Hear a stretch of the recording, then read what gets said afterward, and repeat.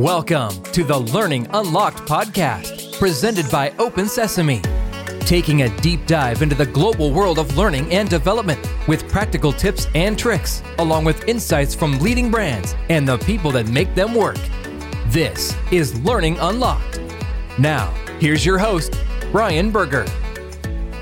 My guest is Charlie Gillette. He is the founder and CEO of Knowledge Anywhere, Inc. Knowledge Anywhere is powering training for over 3 million learners worldwide. You can find more about them at knowledgeanywhere.com. Charlie, welcome to the Learning Unlocked podcast. How are you? I'm doing well. Thanks, Brian. So, all right, we love to start these conversations with the founder's story. How did you get into this line of work and how did you find Knowledge Anywhere? Yeah, good question, Brian. My background is actually my degrees in finance and accounting, and then I sort of pivoted over to sales and marketing, and I worked for great organizations like Baxter Healthcare, and then I went to AT&T Wireless. And these great organizations, the best idea we had for training was like fly everybody to Dallas, put them in a dark conference room, show them PowerPoints, and then they would fly home, and we think that they learned something and performance would change. And this is what the great organizations were doing. So at that point, I thought, okay, there had to be a better idea. And the internet was just taking shape at that point. And so with that, knowing it's sort of like seeing how easy it was for Uber to take the yellow cab business, traditional training was expensive, potentially not effective, time consuming. There's all kinds of reasons for it. However, e-learning, the word e-learning didn't exist, but I knew there had to be a better way. And so thanks to the support of my wonderful wife, we started Knowledge Anywhere just with one customer and then grew it to more and grew the team. And it's been quite a ride and it's been a great one.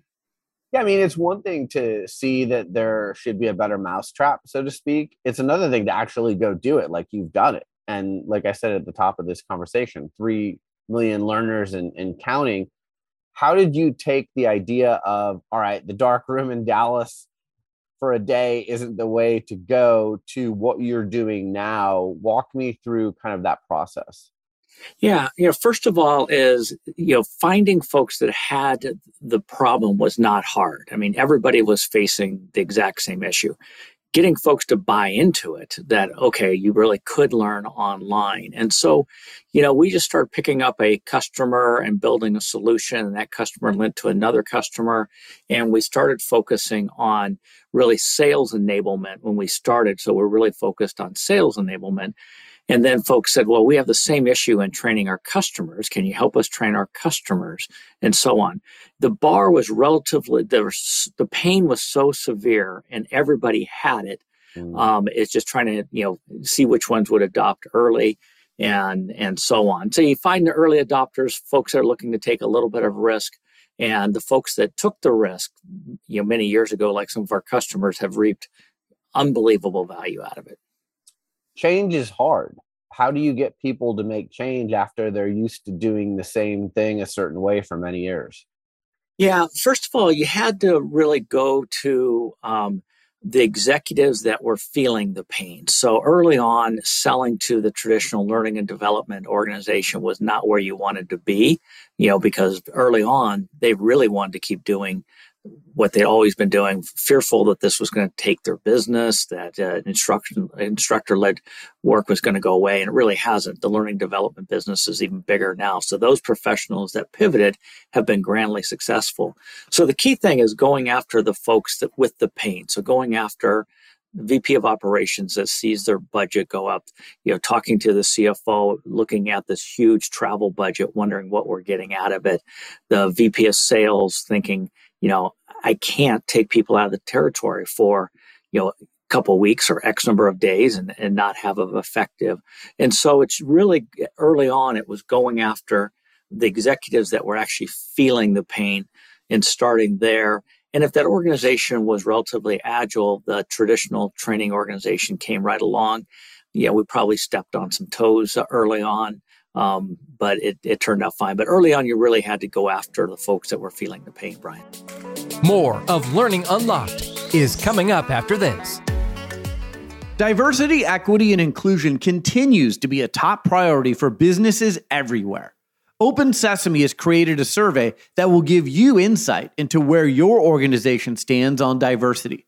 Aside from being educational, this survey is a powerful tool to help you understand areas of improvement and spark conversations about strategies for creating a more inclusive and equitable workplace. After you take the short survey, you'll get access to Open Sesame's DEI Toolkit, an online hub where you can find additional resources. Visit opensesame.com today to start your survey. Back to Learning Unlocked. Here's Brian Berger. All right, so the shift starts happening, but then lo and behold, 2020 comes and the pandemic hits. And now people can't physically get together and do, learning and sit in that conference room in Dallas. So there's a great need for e-learning. How has the pandemic accelerated e-learning even more?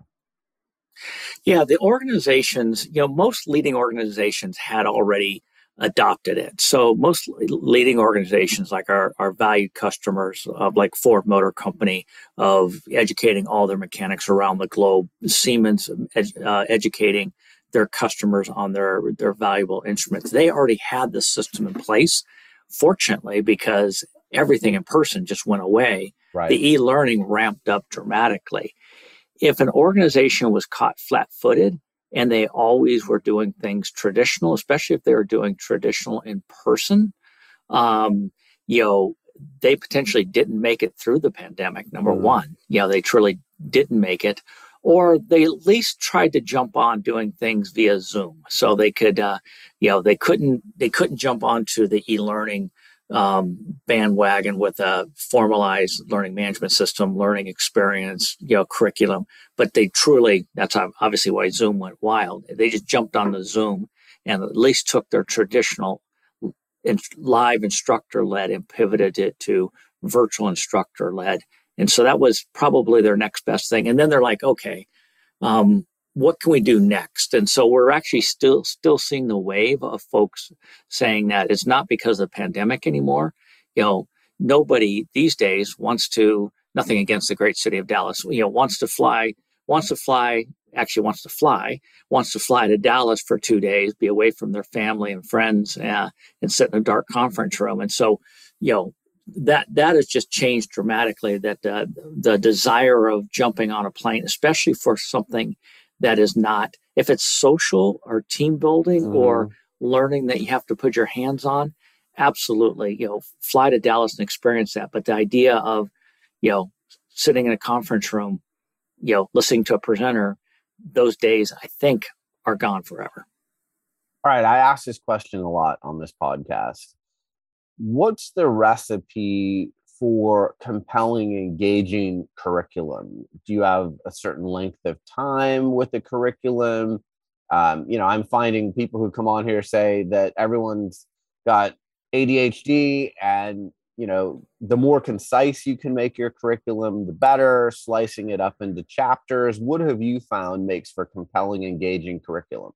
Yeah, a couple things. And first of all, thanks to the whole YouTube world, people want short, digestible pieces. And so let's say if in the old days, it was an 8-hour instructor-led course in a conference room concept, nobody's going to sit on a Zoom call for 8 hours, right, or sit and take an e-learning course for 8 hours. It still might be 8 hours of curriculum, but truly, breaking it up into smaller pieces, making sure there's engaging, whether it be on Zoom Zoom or Teams or whatever, to use the engagement tools of doing polls, doing whiteboarding. Same with the e-learning, is to make sure that's engaging, that it isn't just a talking PowerPoint, to engage it. So the two things would be chunking it up, number one. Number two is have it as engaging as possible. And then also having the content relevant to the person. So somebody that's a senior person shouldn't need to go through the entire element. They might need to go through the last 4 hours of the training because he or she is, adept of it. Whether somebody coming onto the job might need to go through the 8 hours or 16 hours out there. And probably the other thing is, truly the organization embracing that, training is not just for the sake of training. It should be connected to some type of performance or some type of compliance or something that really helps the organization out. So the idea of just sending people through training without okay, why are we doing this? Because that learner, that employee, he or she is asking the same question. Okay, why am I doing this training? Back in the old days, in the pre-pandemic, we never asked why we're doing something. We just jumped on a plane and went to Dallas and sat in a dark conference room. Now, the new employees are saying, why am I doing this? And what value is it bringing to me? And how is it going to help me in my job? So give me an example of how you would reward an employee for taking a course and kind of checking that box beyond just, okay, this is part of your job. Yeah, and it's usually there's sort of three pillars. One is you'll pick up a third of the employees that are just engaged in their job, recognizing they need the tools to do their job. They're going to do the training, whether it be a Zoom or a classic e-learning out there. There's going to be a third of them that you need to provide some type of incentive. And that incentive might just be as simple as, hey, congratulations to Mary and to the whole organization. She completed her onboarding 2 days early. And so some type of recognition. Okay. If it's something that is a little harder to get folks to participate in, you might do something like, okay, the first 50 people that complete this get a drawing for a new iPhone or something like that, some type of incentive. And the last, you might have to pull out the stick, hey, this is part of being part of this organization. You need to take the training, because it's a signal if that employee does not take their training because, he or she either isn't engaged in it. We find actually that their manager never told them they were supposed to take the training. So usually we find there's a breakdown in communication somewhere out there. But the three pillars are having engaging training that will pick up a third of the people, sometimes provide recognition and incentive, and then, worst case, the stick to, prod some folks along that they need to do it. So more of Learning Unlocked is coming up after this. Open Sesame helps companies develop the world's most productive and admired workforces. How? By having the most comprehensive catalog of e-learning courses from the world's top publishers like TED and Harvard.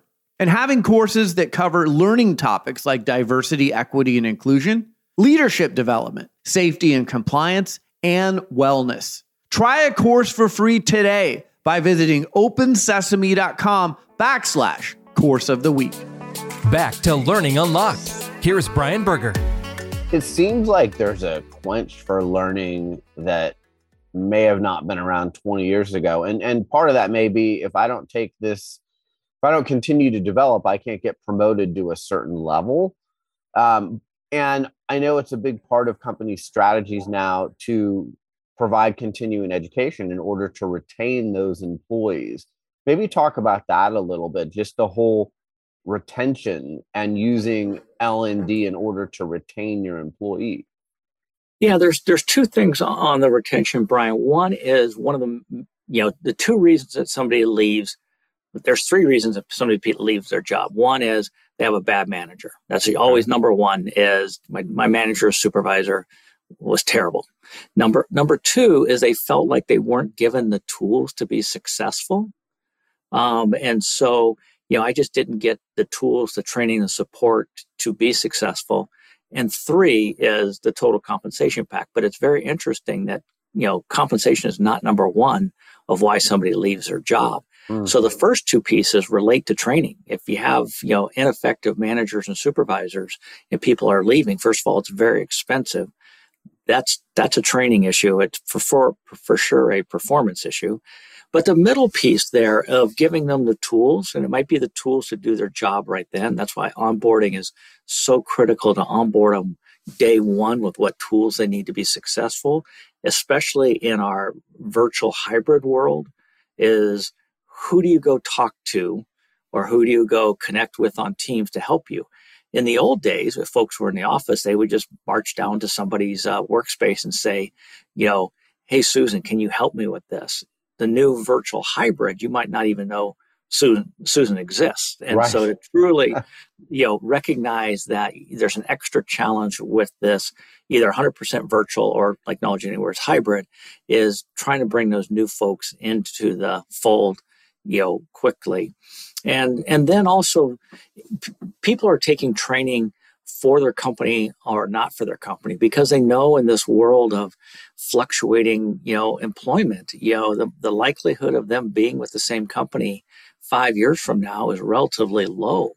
And so with that, if you're a developer, you need to stay up on the most cutting edge development elements. If you're in the healthcare area, you need to stay up on the various healthcare. If you're a project manager, what's happening with Agile. If you're a salesperson, keeping your sales skills sharp. And so folks really are doing ongoing training, both to be successful, but also just recognizing, sort of their career safety, which didn't used to exist back in the 80s. You might be with a company for 30 years, and right, whether you did the training or not. Yeah, no, that's a really, really good point. We've got a couple minutes left. There's now over 800 competitors in the LMS space. How are you keeping what you're doing at Knowledge Anywhere fresh? And, you've got that ability to pivot when you've got such a crowded space now. Yeah. And it's, I don't really worry about the competition, because it's not like we're in a world that, I'm going to go with Amazon or Azure or IBM. I mean, it's a very fragmented element. Organizations are looking for a complete solution. And this is where Knowledge Anywhere comes in, that we're not here just to sell a piece of software. We'd love to do that all day, but there's lots of companies that just sell a software. We're going to help them map their curriculum, map their performance elements, help them curate content through like Open Sesame, help them create content if need be. So we're not just here to sell a piece of software. We're really here to help them to make sure they're going to be successful. And that's why we pick up, that's why all our historical customers stay with us, because they know they could get another LMS from somebody else, but it's not about just the software. It's the support. It's making sure they're successful. We've been here a long time, so we're not going to get bought by a VC. We're owned by a large organization that's privately held. And so with that, it's the total package. It's not just selling a piece of software. And that's how we differentiate ourselves. And that's why our new and historical customers stay with us. What's something an HR professional or corporate trainer can do in less than 30 minutes that will help improve their training program? If we've got those people listening right now, what would be your guidance to them? Communication. So communicate what training is available, communicate, who's taking the training and being successful, communicate to the leadership of how many hours are being absorbed online. So it truly is, communicate. And that's what is, to communicate what's going on. Many times the training organization is just silent, and they're not telling folks all the good things that are happening and all the opportunities and so on. So that's an easy one, Brian, is just to communicate. All right. Last question for you. As we said, this industry is ever evolving. Who knew a pandemic was coming? Look into your crystal ball. 5 years from now, what does this space look like? The space will continue to be crowded. There will be consolidation out there. There won't be 700 players. There will be 20 larger players out there. The industry is by nature a very fragmented industry, because historically anybody could put out a shingle to do instructor-led training. Some of that still comes over. So 5 years it will still be fragmented. From a technology perspective, AI. Artificial intelligence will start having a significant play. Right now, it's just sort of a buzzword, and people say they have AI, and it's really just a recommendation engine on the position. But AI, 5 years from now, will start making real traction to know exactly, what I need to learn, when I need to learn it, and here's a learning object that's going to help me real time. Charlie Gillette, the founder and CEO of Knowledge Anywhere, Inc. You can find more about them at knowledgeanywhere.com. Charlie, I've thoroughly enjoyed this conversation. Thanks for joining me on the Learning Unlocked podcast. Great. Thank you very much, Brian. Truly appreciate it. My pleasure. Thanks for listening to Learning Unlocked, presented by Open Sesame. Download this and every episode on Apple Podcasts and Spotify. Learning Unlocked is produced by Griggs Productions.